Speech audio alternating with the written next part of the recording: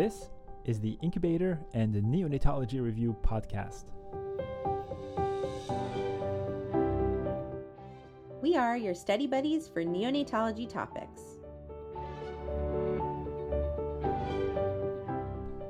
I'm Dr. Ben Korshaw. And I'm Dr. Daphne Yasova-Barbeau.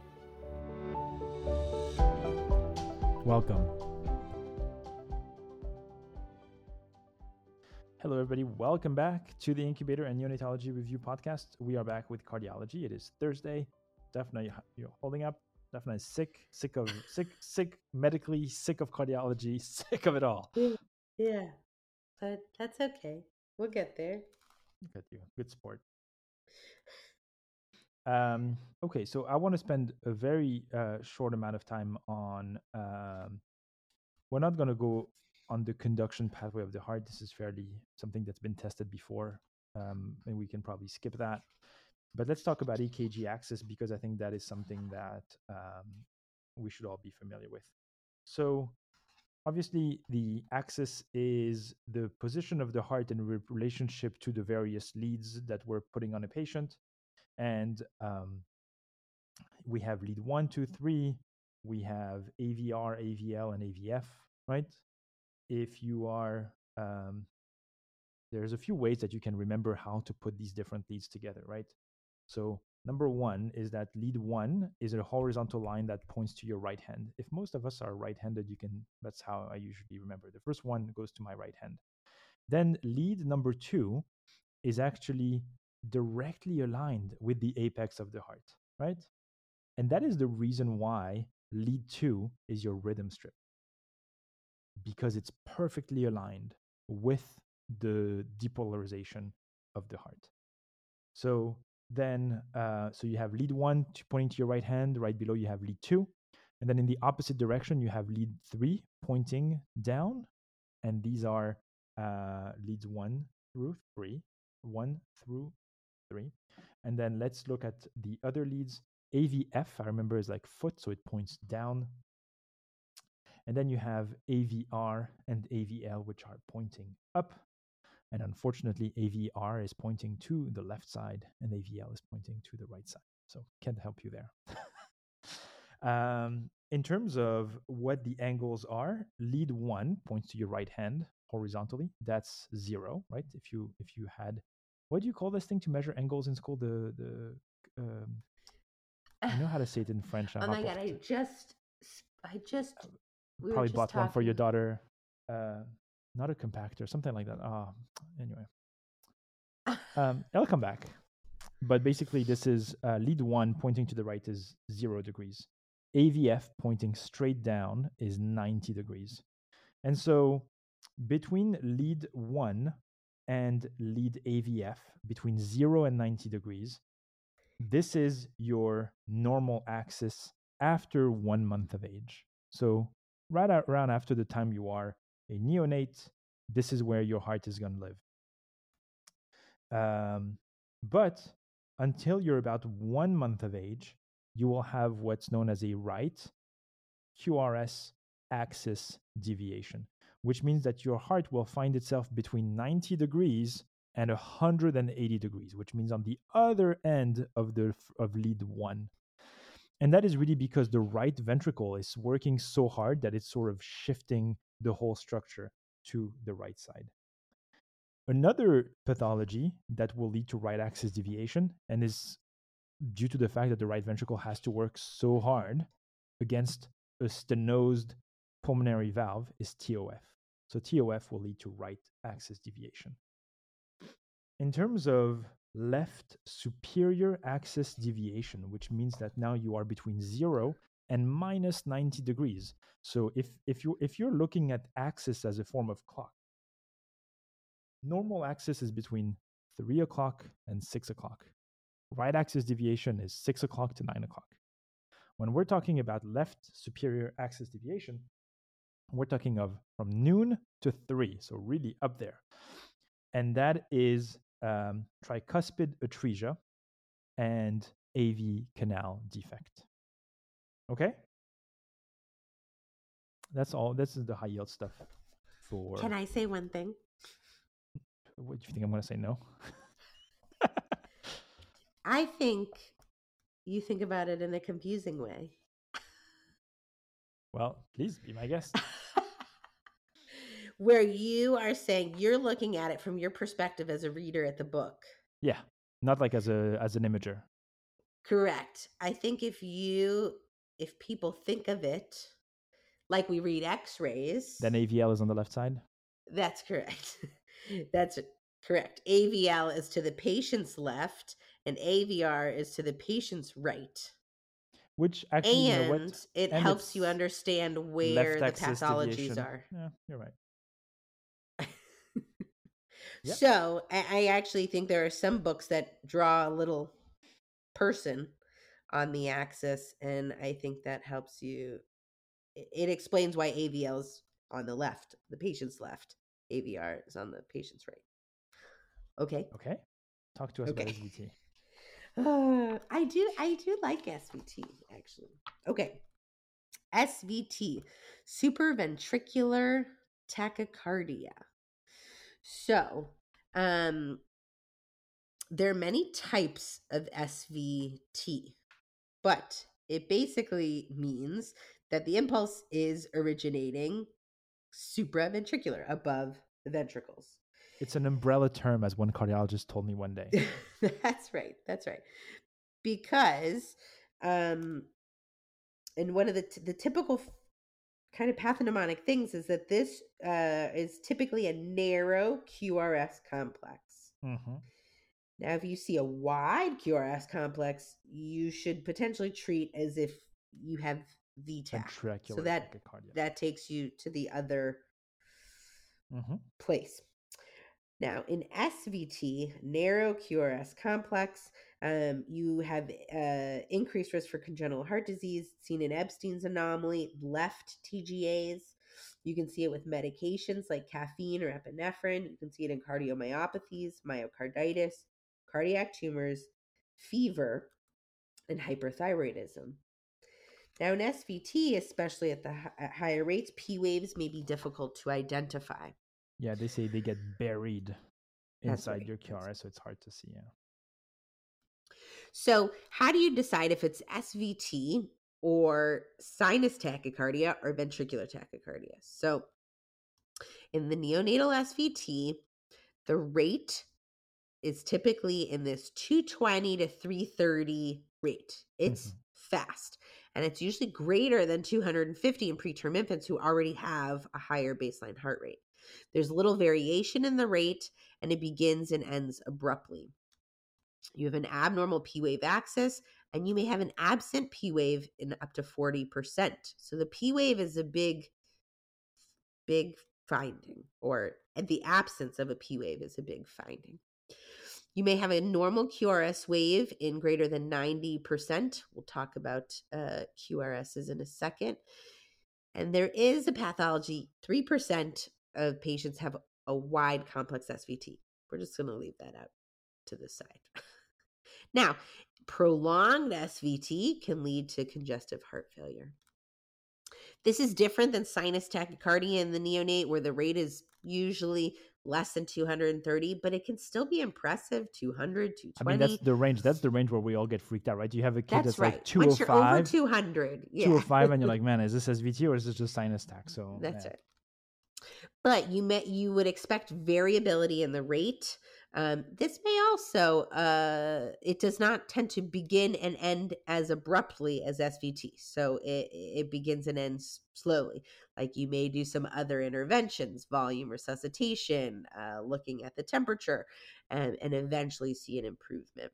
You have a normal P wave axis. You should see P waves in front of all of the QRSs. You have a normal QRS, and of course, it's associated with anemia, hypovolemia, shock, fever, and medications like epinephrine, dopamine, isoproterenol, and aminophylline. Now, what about the neonatal ventricular tachycardias? Those rates tend to be in the 120 to 210 range.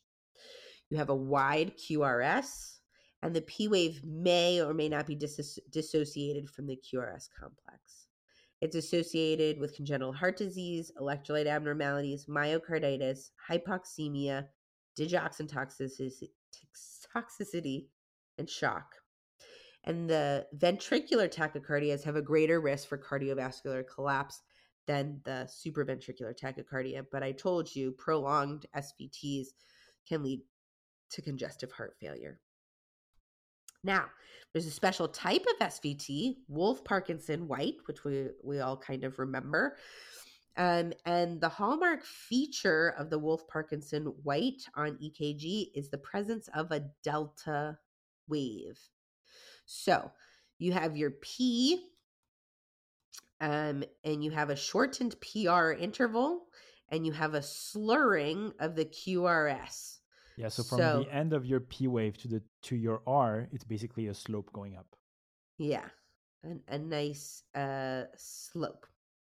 And this happens because the ventricular myocardium is activated early.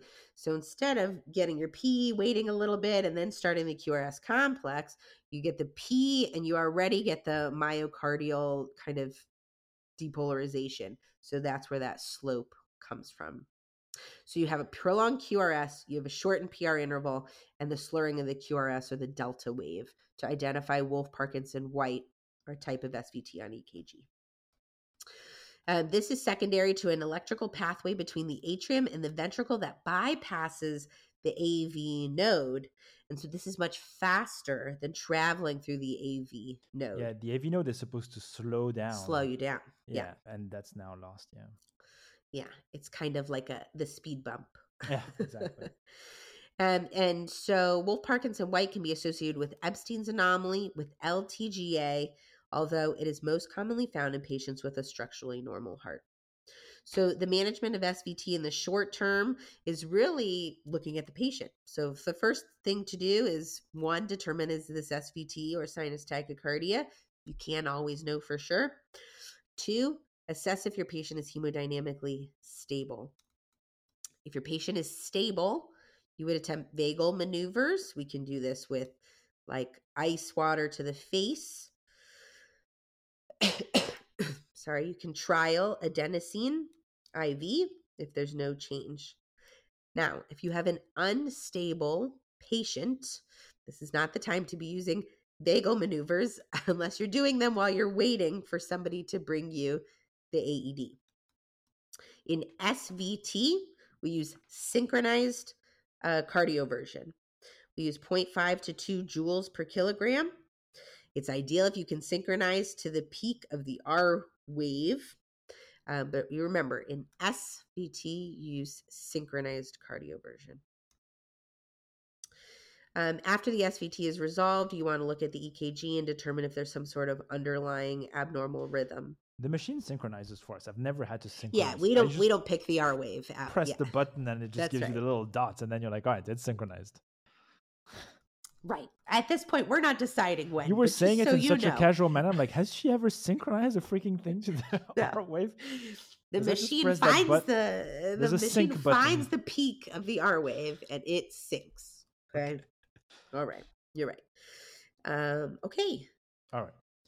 Let's keep going to some of these other arrhythmias. So the first one we're going to talk about is the flutter. Flutter is one that is often tested, I think, because it has a very interesting approach. Now, in flutter, you go super fast. Heart rate is 300. And because it's terrifying.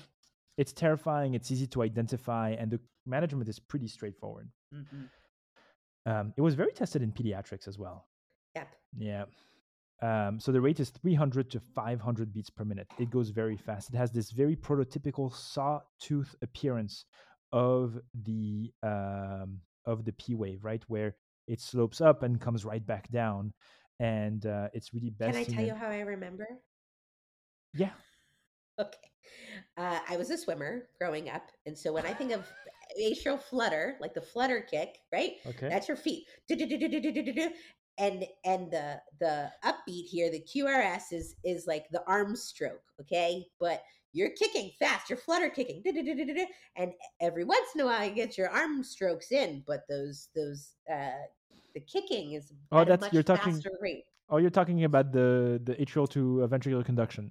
Correct. Okay, That's we right. haven't gotten there, but okay. But you talked about the sawtooth pattern. Fair enough.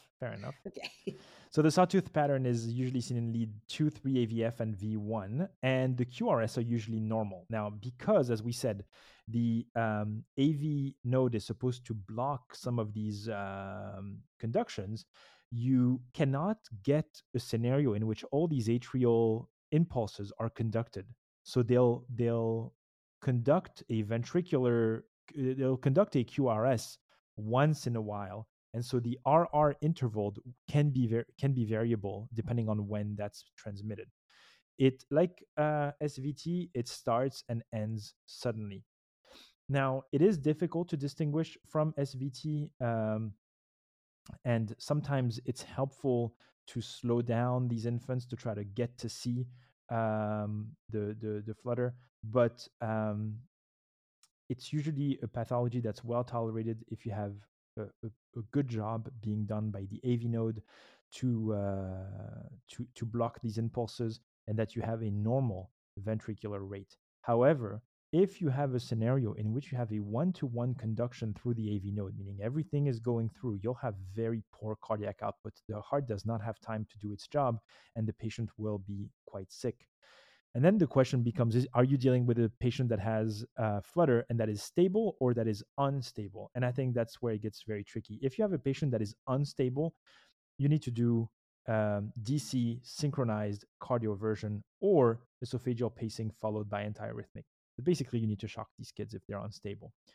If they are stable, you need to block the atrial response, usually with digoxin, and the ventricular rate with some other anti-arrhythmic.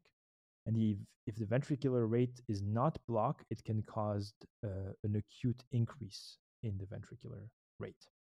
Now, if there's no underlying etiology, if there's really nothing really at the root cause of this, prognosis is good, recurrence is unlikely. So digoxin with some anti-arrhythmic, and then you shock them DC synchronized cardioversion, like an SVT, if they are unstable. Let's talk about atrial fibrillation. Basically, atrial fibrillation means that you have multiple foci of in the atrium that lead to reentry site and irregular atrial waves. You have an abnormal atrial rates of 350 to 600 beats per minute. The QRS complex is predominantly normal, but you will notice the RR interval that is not consistent, and that's really a hallmark of AFib. You'll have rapid ventricular response or a slow ventricular response. These are the two forms I think that you can see, and this needs to be treated with DC defibrillation and digoxin to slow the ventricular rate down. A few more arrhythmias. Ventricular tachycardia, we spoke about it. This is 3 or more consecutive PVCs at 120 to 200 beat per minute. You have widened QRS complexes.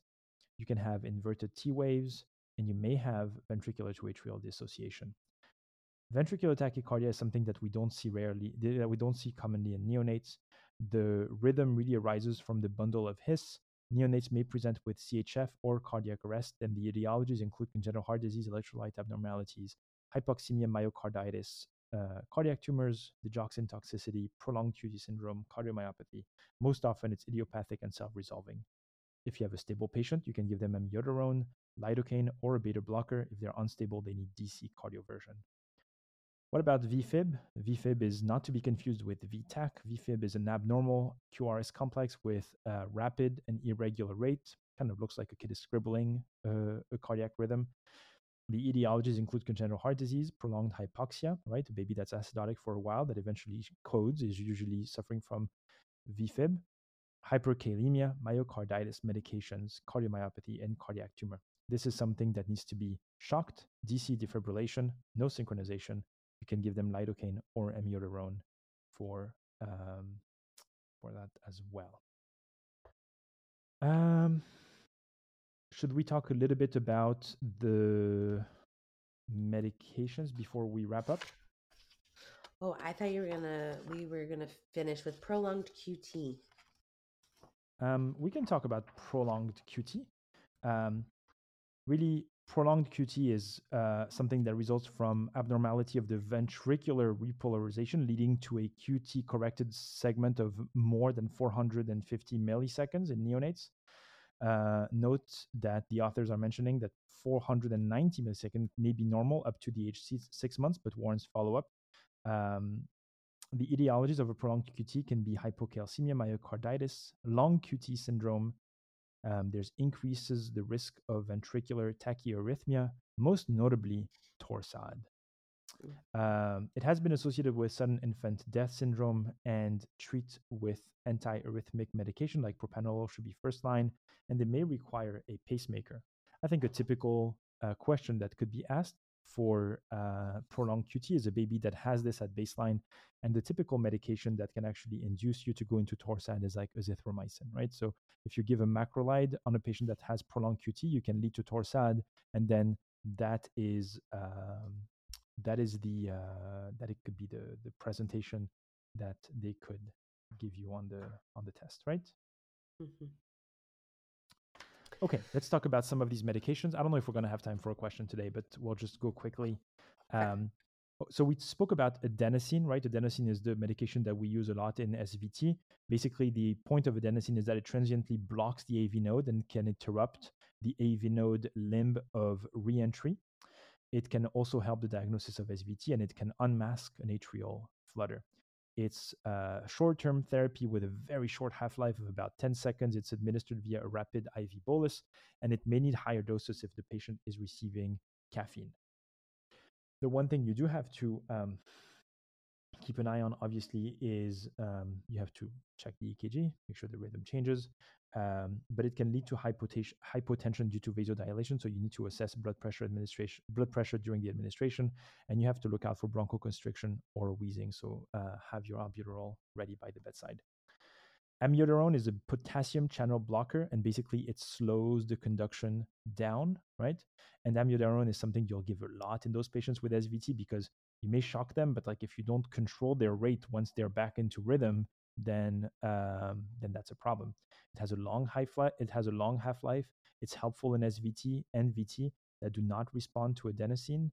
And again, there's something where you should check their liver function test before and every 6 months. Digoxin is a medication that provides some AV block, and that we use in a few of these arrhythmias. We talk about propranolol, again, a beta blocker that is used if you have adenosine responsive tachycardia. It's the first line treatment for Wolff Parkinson White, and it can be used as a potential long-term therapy. You have to monitor glucose concentration when you initiate. There's others. You can take a look at them, and but I think we covered what was probably the most high yield. Don't you think, Daphne? I think so. Cool. Good work, buddy. All right. We'll see you guys tomorrow. Thank you for listening to this episode of the Incubator and Neonatology Review podcast. If you like our show, please leave us a review on Apple Podcast or Spotify. We would love to hear from you, so please feel free to reach out to Daphne and I via email by sending your messages to nicupodcast@gmail.com. You can also message the show on Twitter @NICUPodcast. Thanks again for listening, and see you next time. This podcast is intended to be purely for entertainment and informational purposes and should not be construed as medical advice. If you have any medical concerns, please see your primary care practitioner. Thank you.